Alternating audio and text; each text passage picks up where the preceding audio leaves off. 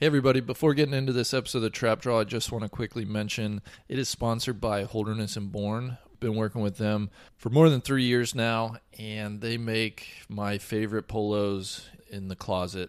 They are phenomenal to wear on the golf course. They're great to wear off the golf course. Please seek them out either in our shop or in your local pro shop. Hopefully they have them, and if they don't, ask the pro. See what you can do about getting them into your shop. I promise you won't regret it. Now, on to the Trap Draw. Nice is the spot for that Trap Draw.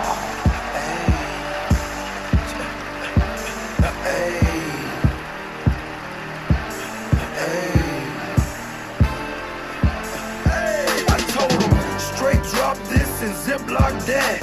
Right on my waistline is why I kept that strap. I remember nights, I didn't remember nights. I damn near went crazy, I had to get it right. Now I'm your favorite rapper's favorite rapper. Hey, now I'm your favorite trapper's favorite trapper. The absolute truth, yeah, no joke. Who me, I emerged from the crack. Gracias, Mr. Jeezy. Folks, welcome to another edition of the Trap Draw. Today's episode is one I haven't done in a while. Is a follow-up from the May selection for the Reading Room, and it is a discussion with Alan Shipnuck. We are going to talk about his book that's 20 years old this year called Blood, Sweat, and Tease, A Walk on the Wild Side of the PGA Tour. It chronicles Rich Beem, his caddy Steve Duplantis, and a host of other characters. A lot of you guys, if you're golf fans, I hope you've read it. I think you'll find the conversation both illuminating about the book and also interesting about the context of the book. And if you haven't read it, hopefully will spark your interest to go out and seek it and give it a read. So Alan is a guy who really doesn't need any introduction around these parts. He currently writes for golf.com. That's where you can find most of his week-to-week and regular stuff. He's also the author of quite a few books, including Swinging from My Heels, Confessions of an LPGA Star, written with Christina Kim. He co-authored the novel The Swinger with Michael Bamberger.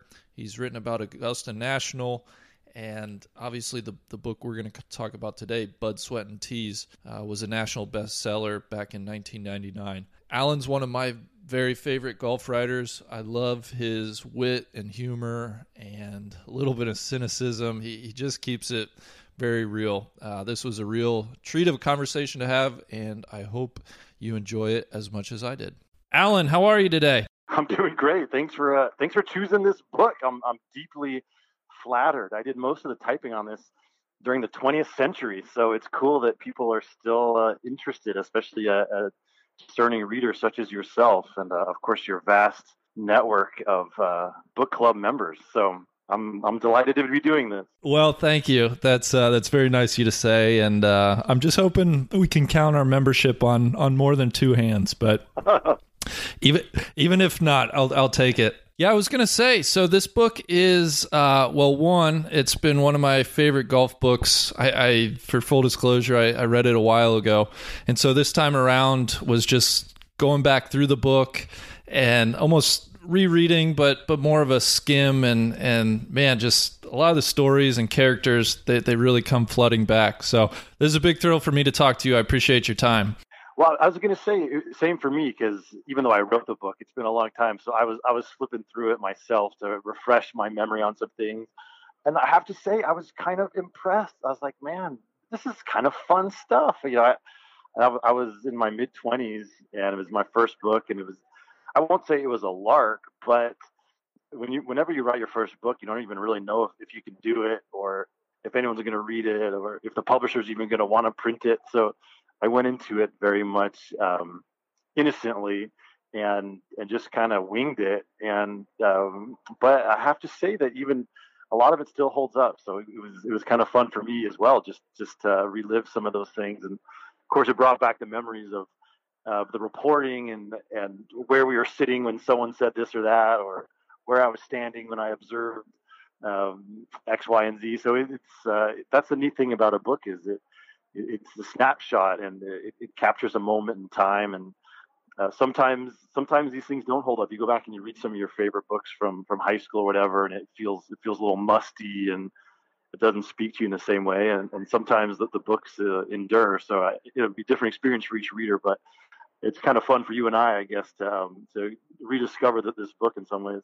Absolutely. And I want to ask you a lot about the process of how the book came to be. But before I do that, I assume most people listening to these book club podcasts have read the book. But just in case some folks haven't, I want to hear from you. How would you describe Blood, Sweat, and Tears for folks that may not have read it yet? Well, it's not sanitized tour-approved content, and it really is a sort of an intimate portrayal of a player and a caddy and their own unique journeys to the tour and how their lives intersected at a very magical moment and how it all fell apart. And of course, the player is Rich Beam. The caddy is the late Steve Duplantis. Both were these outsized, colorful characters, and in their own way, neither one really belonged on the PGA Tour. And found each other at a moment of desperation. The 1999 Kemper Open. Beam was a total greenhorn rookie who was in way over his head. Came in, I think, 202nd on the money list. Hadn't made a cut in 2 months. Was already planning on going back to selling stereos or working in a pro shop or some other dead end job.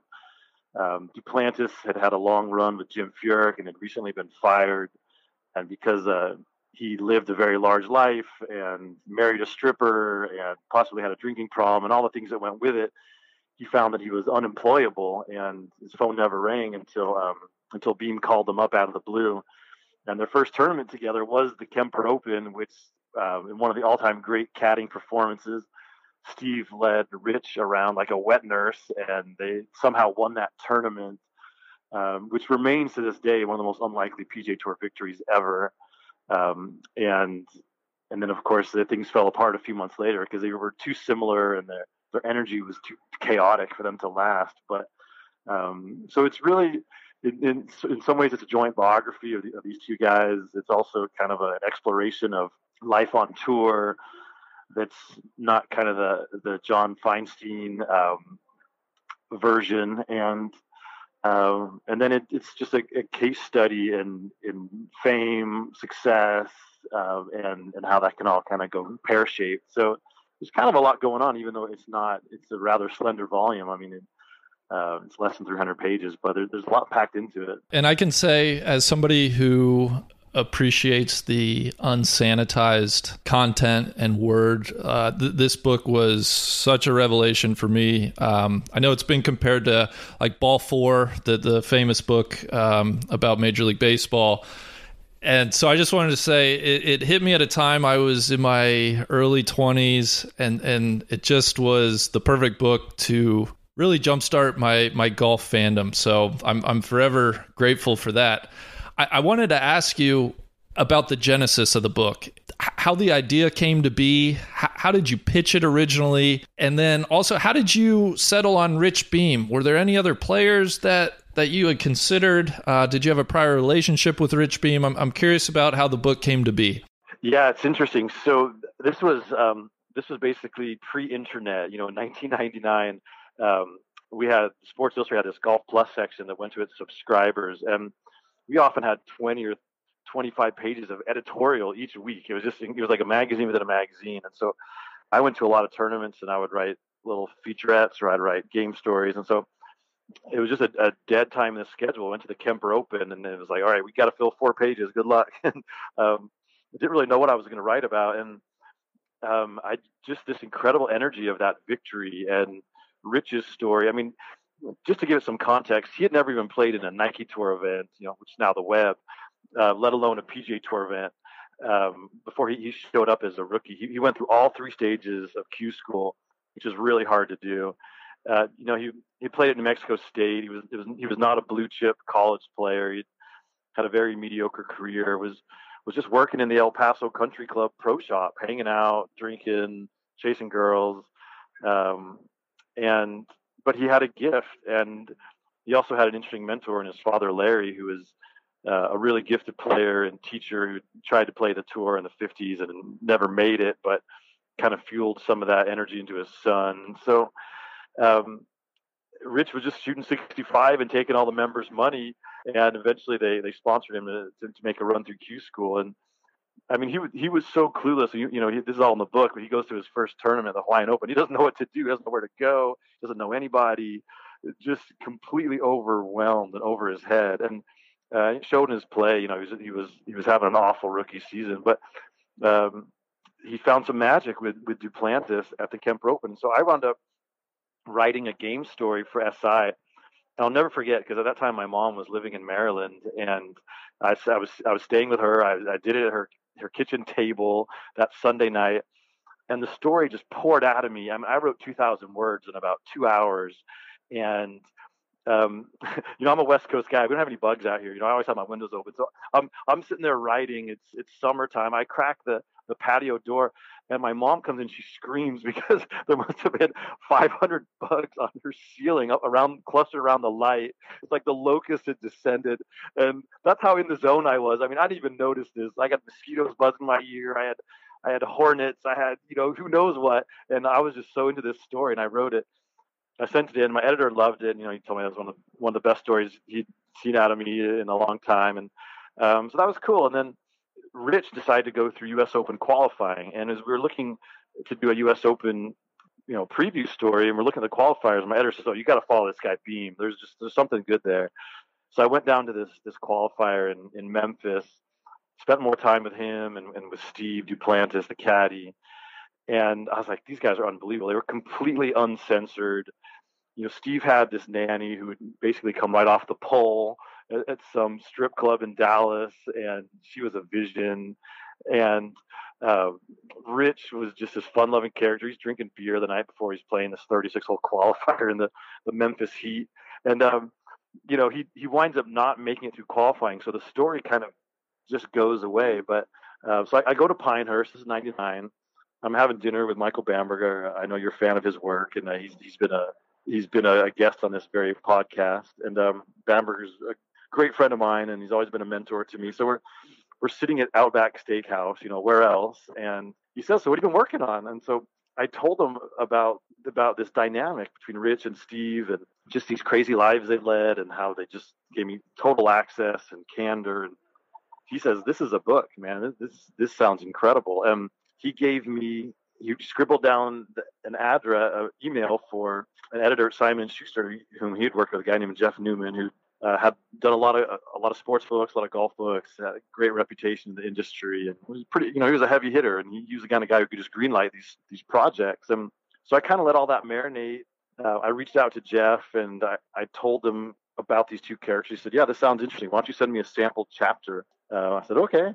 And that was comfortable because, he said maybe 2 or 3 or 4,000 words. That, to me, that was just a magazine story. I knew how to do that. So I wound up taking all the material from the Memphis qualifier and from the Kemper Open, shades of that, and I put into this chapter, and I sent it to him, and he said, "Yeah, let's do this." And that became basically the forward to the book, almost unchanged. And so it just kind of went from there. I didn't even have an agent. I was just dealing directly with Jeff. So that it happened very organically. Bamberger played an important role. And it was just really the energy of that Kemper Open and these two unusual characters that launched this whole thing. So I never realized that. I had always assumed you had chosen, a rookie to write about. It almost... That's very interesting. I didn't realize it was the win that really touched off the book. I had assumed the win was kind of a serendipitous event within the book. No, not at all. And so, the book essentially chronicles Rich's rookie year on tour. So everything that before the Kemper Open, I had never met him until the Kemper Open, and I knew who Stevie was. I'd seen him around, of course, but I'd never really talked to him either. So I kind of had to recreate everything up to that point through just interviews with those two characters and the people around them. So, and then I started following them, pretty carefully, and I would just bird dog them. But it was not, I did not go into that season looking to write a book by any means. It just sort of fell into my lap. And I was going to ask, so obviously after the Kemper Open then, so you embedded with them for, was it quite a while? How much time did you spend out on the road touring with them? Yeah, I mean, it was slow rolling process because Kemper was early May. Michael and I had that talk in mid-June, reached out to Jeff Newman in probably early July, spent a while putting that sample chapter together. In fact, he called me I was on a Ryder Cup shuttle in '99 at Brookline, and he called me to say, I feel like it was early in the week, and he said, that was when he said, I want to do this book. So by then the season was already coming to a close. So I really spent a lot of time with them in that off season and into 2000. Followed them and by that time they had already player caddy relationship had already blown up. So it was an interesting high wire act to tell their story in real time while also trying to recreate everything that led up to it. So it was the timing. I wish I'd acted sooner, and I could have followed them every step of the way. Right after the Kemper, but it took a while for the process to play out. That's fascinating. And I want to get to Duplantis because I think he's, obviously Rich Beam gets the headlines and he's the golfer, but I think Steve Duplantis is probably the most interesting character to me.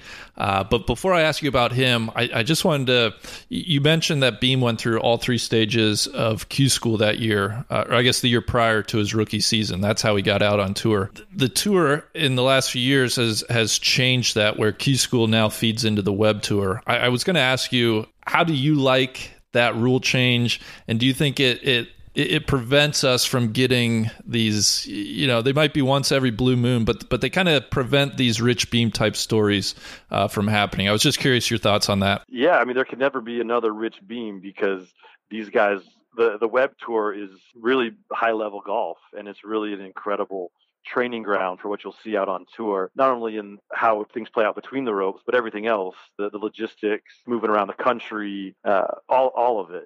I mean, when anyone who shows up on tour now is ready to go. And even you take a guy like, Matt Wolff, he's been playing big time golf. He's played USGA events. He's been through media training, and so he could get his card by winning a tournament, this summer or whatever, but he still is so much more prepared than a guy like Beam ever could be, coming from a very B-list college program, never playing USGA events, never playing any big time junior golf. He's really a homegrown, homemade talent. And so, as you say, the structure of the tour has changed, and we've lost a little charm with it because there are no more outsiders. You have varying degrees of insiders, but there just can never be another Rich Beam because of the way everything's changed. Well, let's talk about Rich and Steve Duplantis. I was hoping as briefly as you can without going into the full story. That's what the book's for. But can you highlight how they found each other? Yeah, well, it was just utter desperation. I mean, they had early in the '99 season when Steve was still on Furyk's bag, they had crossed paths during a practice round, and Steve had said basically one nice thing to Beam about his game, and that meant so much to Rich because he was just floundering. And I remember I asked Steve about it, and he's like, I don't even remember that kid. He's just another nameless, faceless guy just being polite. But Rich held on to it, and he didn't have a caddy. He was basically picking up guys in the parking lot or drafting friends or college buddies, and that was another way he was at such a disadvantage. He didn't know the golf courses.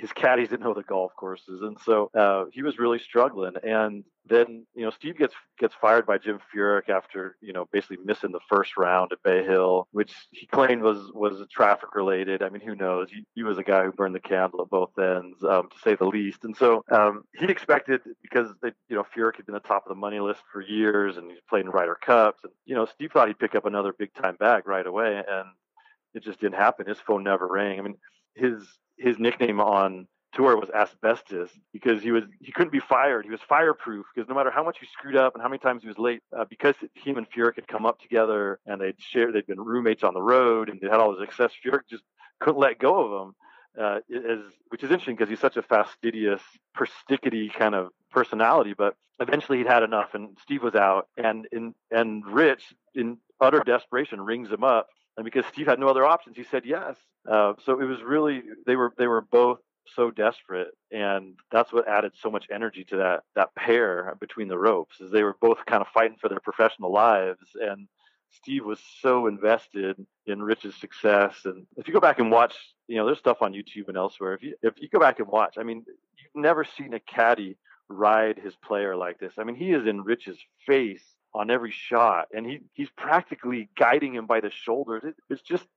It was over the top, but it was what the Beamer needed, and it was sort of validation that Steve did have some caddy bona fides. It wasn't just Furyk doing everything out there, and it's really an all-time performance of just alchemy. There was something magic happened that week. It was not sustainable, but for 4 rounds that they found it, and it changed both of their lives really. Shortly after Beam's initial win at the Kemper Open, the relationship starts to sour. And of course, with hindsight, we know Rich went on to win the International a couple years later, and of course is most famous for winning the PGA Championship. I was just curious, do you think those two, do you think Beam could have ever become a major champion with Steve on the bag, or do you think that breakup was best for both of them? It's an interesting question. I mean, certainly Steve was the best caddy he ever had, but I think it was too much for Rich. He needed to find himself as a player, and he was still searching, when he was a rookie. And project forward 3 years when he wins the PGA Championship. I don't think you can beat Tiger Woods if you're not in control of your own instrument. And so I think the answer is probably no, because it was the dynamic had been already set where in some ways Steve was the boss, and that's just not going to work out on the PGA Tour forever. And so I think that Steve played a huge part in Rich's development.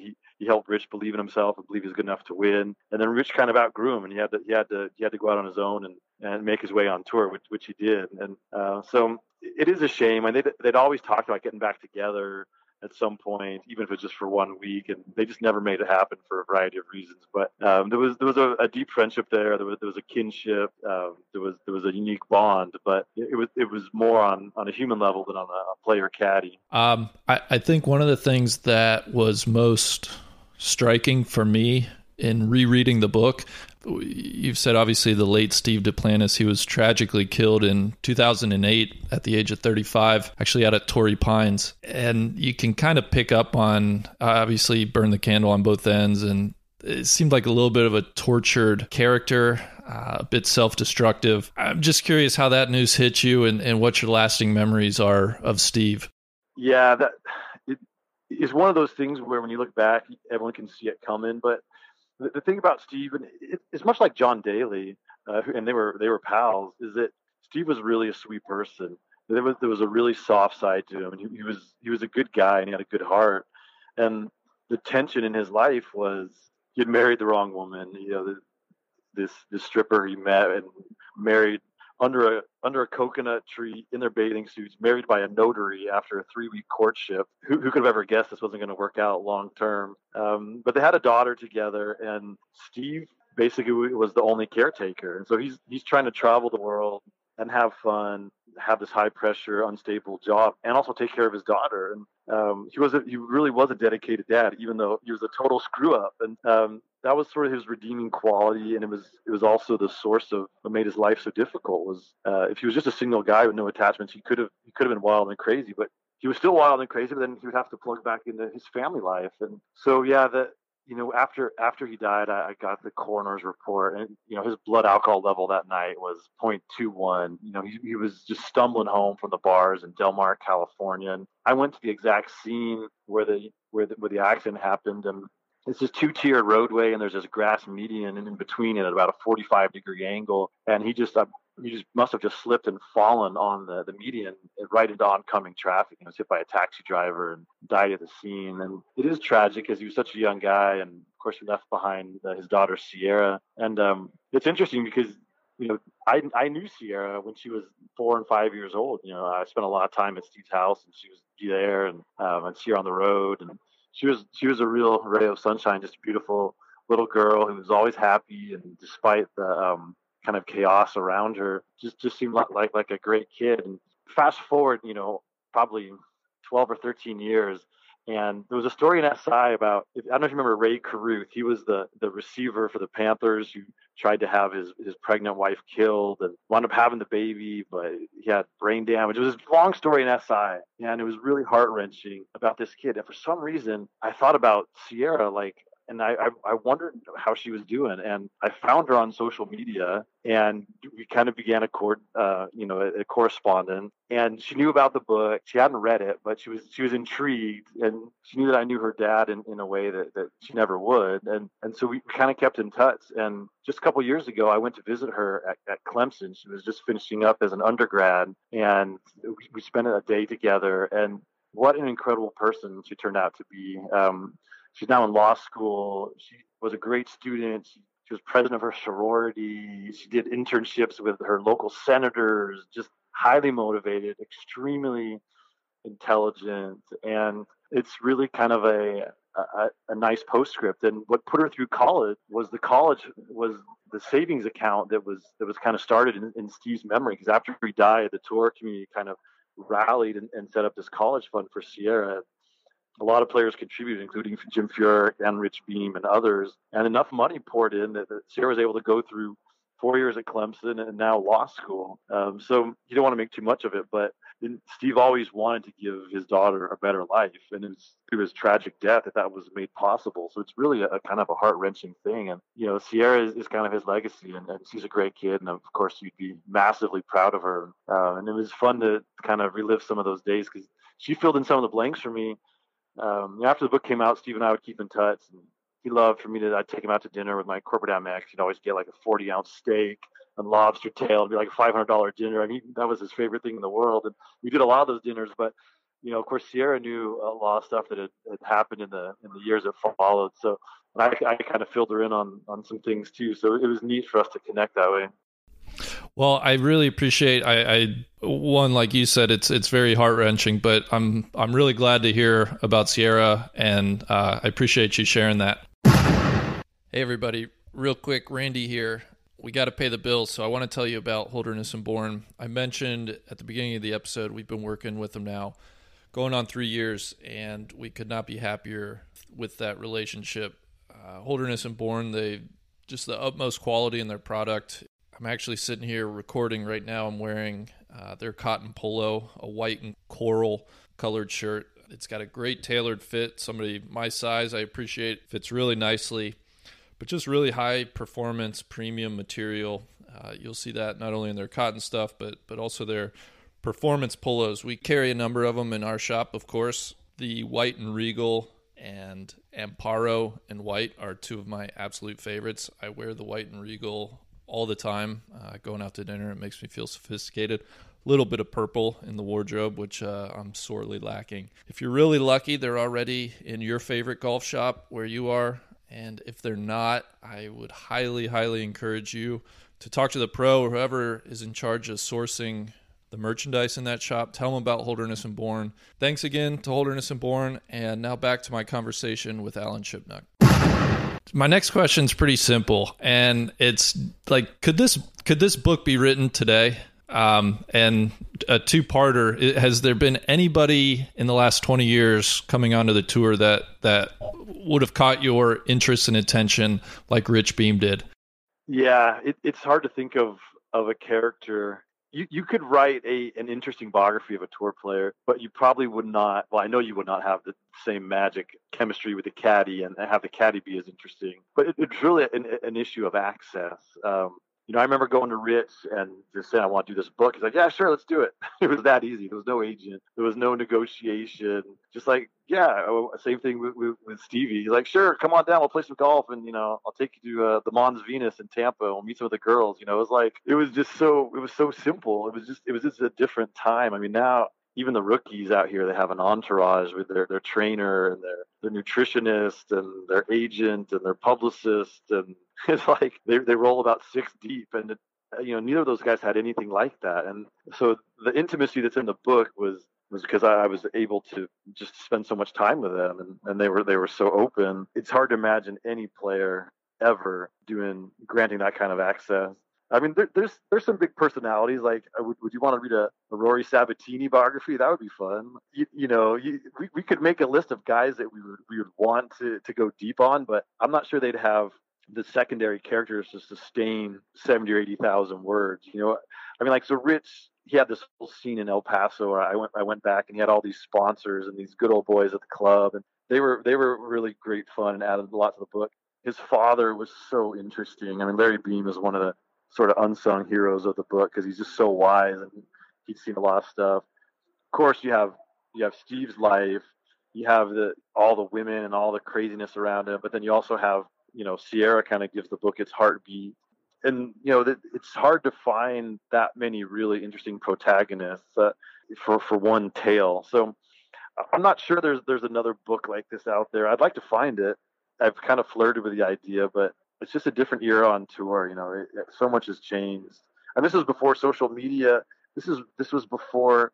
I mean, I didn't join Twitter for another 10 years after this book came out. I mean, it's funny when you read the money.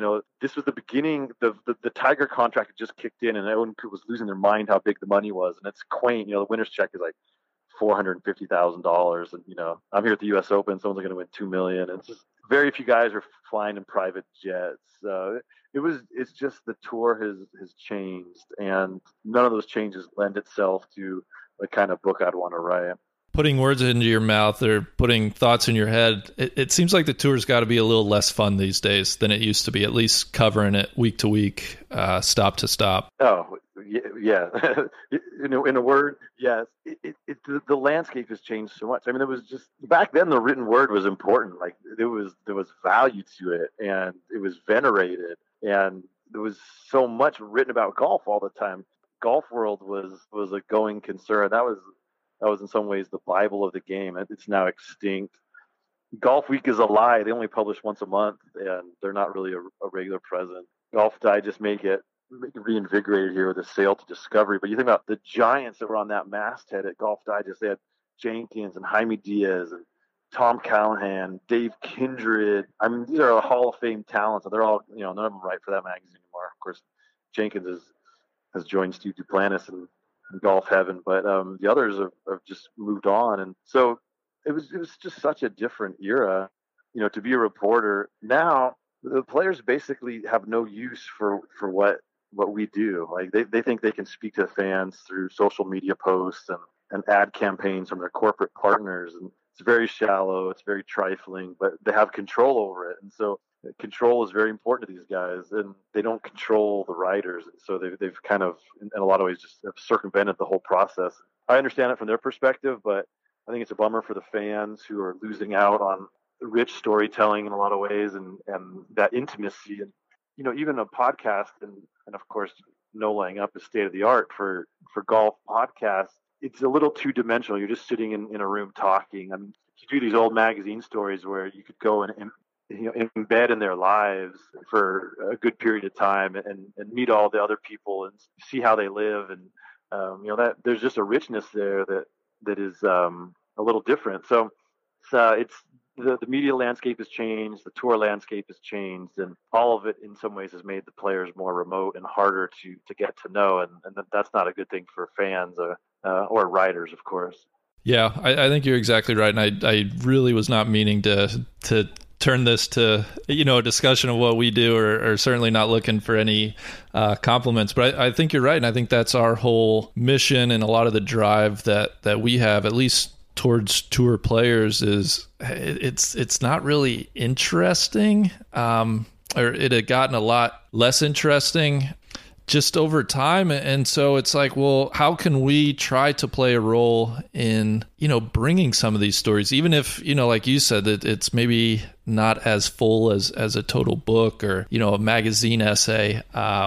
That's kind of the driving mission, but behind what we try to do is, a lot of these guys are more interesting than they'll let on, and how can we discover that and share that? So I was just gonna say, I hope the tour and the players realize this, because we spend a lot of time thinking and talking. It feels like a weird time for golf, and especially when Tiger ages out and isn't drawing fans and interest. It's going to be really interesting what happens for these guys. Yeah, no, I mean, you guys do a fantastic job of bringing the players to life, and I'm jealous of how good your videos are and the other things you do. But it's like a 4 or 5 minute video is just a different experience than a 3,000 or 4,000 word story. Neither one is better or worse. It's just different. And but to really do the the in-depth interviews and really get to know someone. It just takes a lot of time, and these guys are loath to give up that time easily. And now, of course, they all want to monetize it with Discovery coming in and paying people, and Rory's deal with Golf Channel. And it's like, I think they want to get paid to open their mouth now. And that's definitely a disconcerting trend. And to bring it back to the book, I mean, there's different ways to do a book. And if you're if you're the co-writer, where you're going to, as told to kind of thing, then you're going to share in the money, and the player's going to have control of the product. And there's plenty of those books come out, and they can be interesting, but it's, again, you're getting into issues of, it gets a little sterile, right? It's like when you see that Notorious B.I.G.'s mom is the executive producer of the biography, right? It's going to have a certain tone than if you go rogue like I did. And I told Rich and I told Steve, like, this can't be a partnership because I can't give you control of this book. That's just not how it's going to happen. And they grudgingly accepted that. So that's why it was as raw and as real as it could be. If I went to a player now and said, hey, I'd like to interview you for 20 to 30 hours. I want to travel with you. I want to have meals. I want to play rounds of golf. I want to talk to every person you've ever met, go to your hometown, hang out with your family. And there's no money in it for you, but it's a chance to have your story told. Like, that's not an attractive pitch to them. And I understand that. And that's why it's so hard to do these books, because someone has to want their story told. Rich was such an unknown, and he was just kind of, as I said, winging it. He's like, yeah, that sounds cool. But that takes a very specific personality to have very specific circumstances. And, like when Feinstein did A Good Walk Spoiled or any of those books, he's a reporter. He's telling a story. There's nothing in it for the players other than they like to have their story told. But as successful as he's been, he hasn't done a tour book in a really long time. And I think because he's not going to get that access. He's not going to get that time. And so Shane Ryan wrote a really good book, Slaying the Tiger. I think that's going on 4 years ago now. There's a dearth of tour books that have come out. There's a lot of books about golf. There's people writing biographies, like the recent Tiger Woods. That was a really good book, but again, it didn't have the intimacy. They collected everything that was out there, and they advanced some things, but they never got Tiger. He remained elusive to the bitter end. And so it's a sad thing for the game that the players don't want to give. They don't want to give of themselves. And one of the reasons that Jack and Arnie and guys like that are so revered is because we've been able to tell their stories so effectively. I mean, how many writers have beat a path to Latrobe and sat in Arnie's living room and heard all the stories from him? They've gone down to South Florida and Jack's given them time. And, those guys are a different era where the written word was powerful, and they had a respect and maybe an admiration for the storytellers, and they were willing to share. But that has changed dramatically. And so I fear that there's not going to be too many good tour books going forward, because it's discouraging as a writer to embark down that road knowing how many doors are going to be closed. Yeah, and I think just two thoughts to kind of follow up on that is I think you're exactly right in that Jack and Arnie and some, it's almost like they were playing the long game, right? They give up a little time and perhaps money in the short term, and I think it pays off over the long haul. And then I was just going to say, to follow up on kind of what I was talking about earlier, and what you said, there's going to be a lack of books about tour players. It's concerning, because it's, these guys aren't going to be humanized. They're not going to be relatable. And I think that's where the tour is going to run into issues someday if that continues to be the case. So yeah, I mean, look at who is the second biggest star of the last quarter century. I mean, it's Phil Mickelson. There's never been a book about Phil. And I flirted with the idea, and I've had publishers approach me. I talked to Phil, and he's not interested. He doesn't want his story told. I mean, clearly the guy has some secrets, right? They leak out every now and then in news breaks. And the last thing in the world he wants is someone sniffing around in his life. I may do it, but it's going to be a right around. You might get Phil in the driving range. You might get him to sit down with you for an hour in a conference room at a Marriott in Florida. I mean, you can have his voice in there, but you're never going to get Phil. Of course, there's been a lot of books about Tiger, and the most interesting ones had access, but it was to Earl, or there was a particular take, but no one's ever really gotten Tiger. And who else? I mean, is anyone going to want to write 500 words about Jordan Spieth or Brooks Koepka or Dustin Johnson? I mean, they're compelling golfers. I love to watch them play, but what you said about the long game with Jack and with Arnold is really interesting because they felt like building their brand. That's become a cliche, but they just instinctively understood. Like they wanted people to know them and to like them, and they wanted them to understand them and to share their thoughts on their triumphs and their tragedies, and by doing that, it made them such compelling figures that they missed out on it, the percentage of a small book advance, but it elevated them, and so then they, Arnold Palmer was making $25 million in endorsements into his 80s. It was because people were so invested in his life, and the myth making was largely done by typists, and so they were playing the long game. They understood that they were in some ways they had public lives, and their story should be told in a compelling way, and so they open their lives to writers, and the modern player is never going to do that, and we're all much poorer for it as golf fans. And so it's bittersweet. I mean, I would love to write another book like Blood, Sweat, and Tears, but I feel like it's gonna have to be a totally different kind of book. There's got to be find some different side doors. Maybe somewhere out there there's a player. There's a guy like Barn Rat. Like he doesn't care. I can fly to Thailand and we can drive around his Lamborghini. Like there's players who are still willing to do that sort of fun stuff, but can they carry 300 pages? That's really the question. Yeah. Well, and I thought to plug one of your pieces from earlier this year, the story you did on the shrimp. De Jesus Rodriguez. Yeah, Jose De Jesus Rodriguez. I mean, that was the most humanizing, interesting look at a player that I've encountered in a very long time.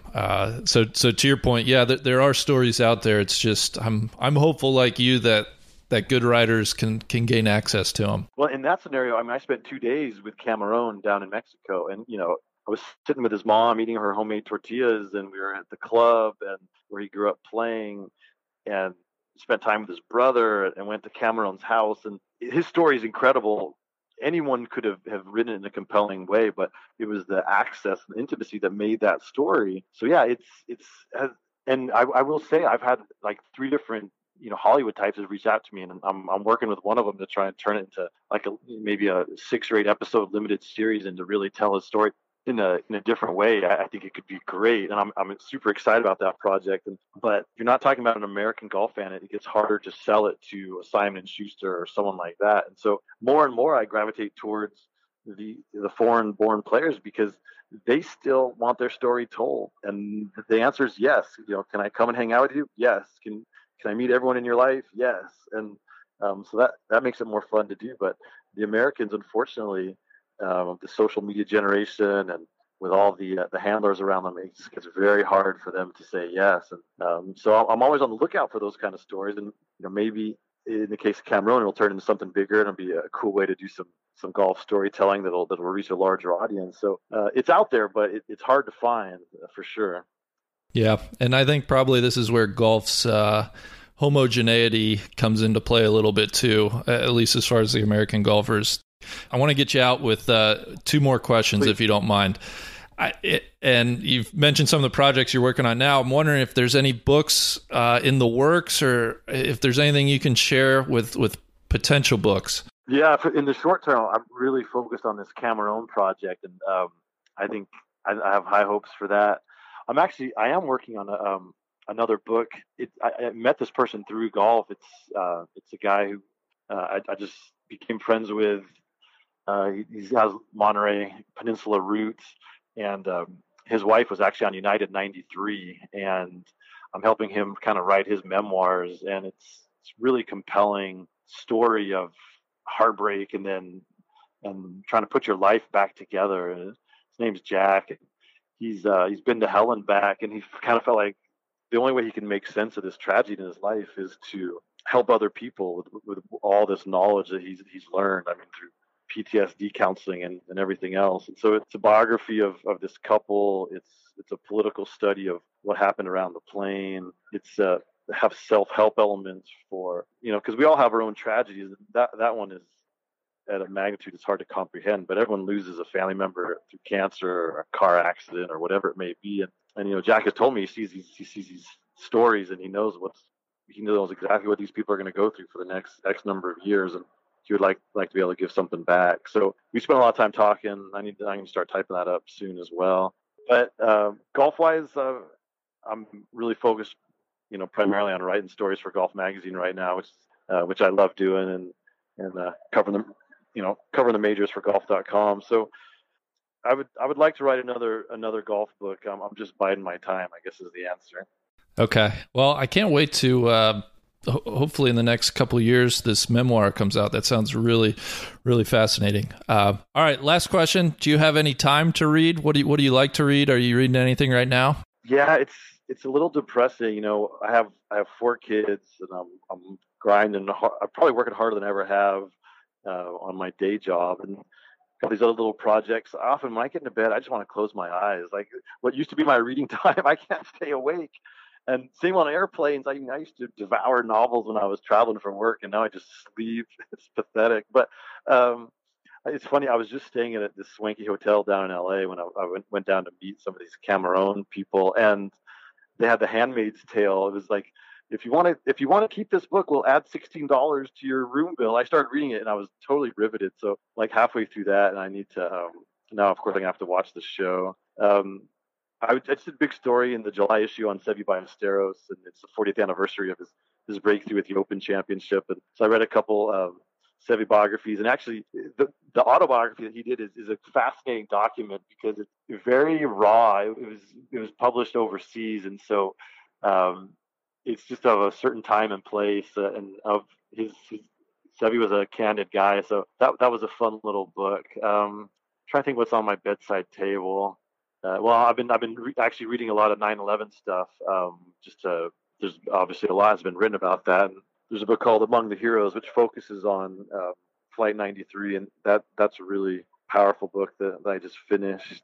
I'm trying to think the last golf book. Oh, I've been rereading Golf in the Kingdom because I'm working on a feature about Michael Murphy, the esteemed author. That book is going on half a century in print, and I had lunch with Michael Murphy down at Esalen in Big Sur, and what a character. And in fact, he said his only regret in life is that he never got to see Tiger Woods play in person. So I'm bringing him out for the first round of the U.S. Open. He's going to be my guest. We're going to go inside the ropes. He's going to finally see Tiger. And so rereading Golf in the Kingdom, I read it in the 90s, and it didn't really speak to me. It's a very love it or hate it kind of book. But as I've gone back now, it's just such a delight, and the writing is so graceful, and the thoughts about the larger meaning of the game and how it connects us all. I've really loved it. So if you've been scared of Golf in the Kingdom, or if you couldn't get through the first 3 chapters, I would encourage people to pick that up because there's really so much there. So I guess that's the current reading list. What are you into these days, Randy? I've been on a big novel kick. I've been so I read a few Walker Percy novels, The Moviegoer and The Last Gentleman, and that was in preparation. I went over, it was my first literary festival over in St. Francisville, Louisiana. They have a Walker Percy weekend, which is essentially a gathering of a lot of Walker Percy fans, and they put on this full day and a half of panel discussions and book clubs, and it's all capped by a big crawfish boil. So I went over there a couple weeks ago and had the time of my life. It was awesome. That is the nerdiest / coolest thing I've ever heard in my life. That is so great. Yeah. Well, a lot of my decisions now in life, I usually ask myself, is this something Michael Bamberger would do? And if I think the answer is yes, then I try to do it. He's Bamberger's. He's a guiding light for many of us. Yeah. And I actually just finished the last book I just finished is another novel. And you know what's funny? It came by way of recommendation from Josh Karp, who I interviewed in the same setting for one of his golf books, but it's a book called The Late George Apley by an author called J.P. Marquand.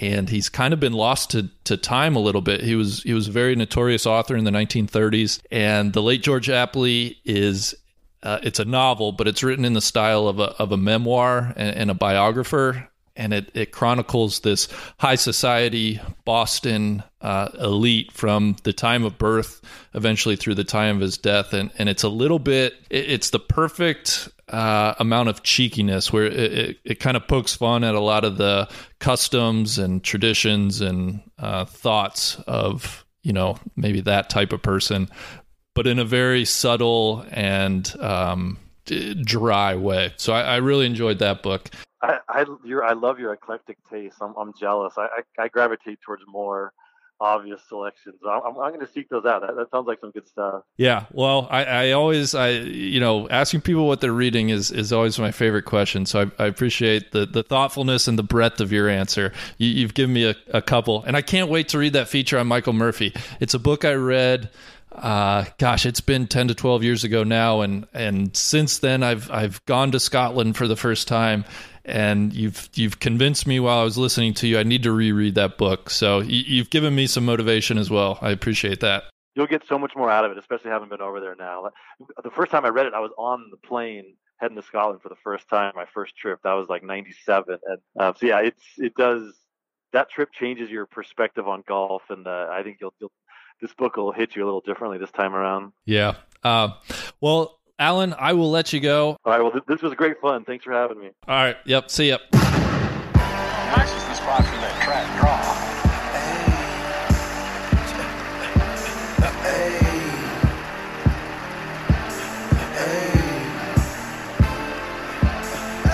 I told him, straight drop this and ziplock that. Right on my waistline is why I kept that strap. I remember nights, I didn't remember nights. I damn near went crazy, I had to get it right. Now I'm your favorite rapper's favorite rapper. Hey, now I'm your favorite trapper's favorite trapper. The absolute truth, yeah, no joke. Who me?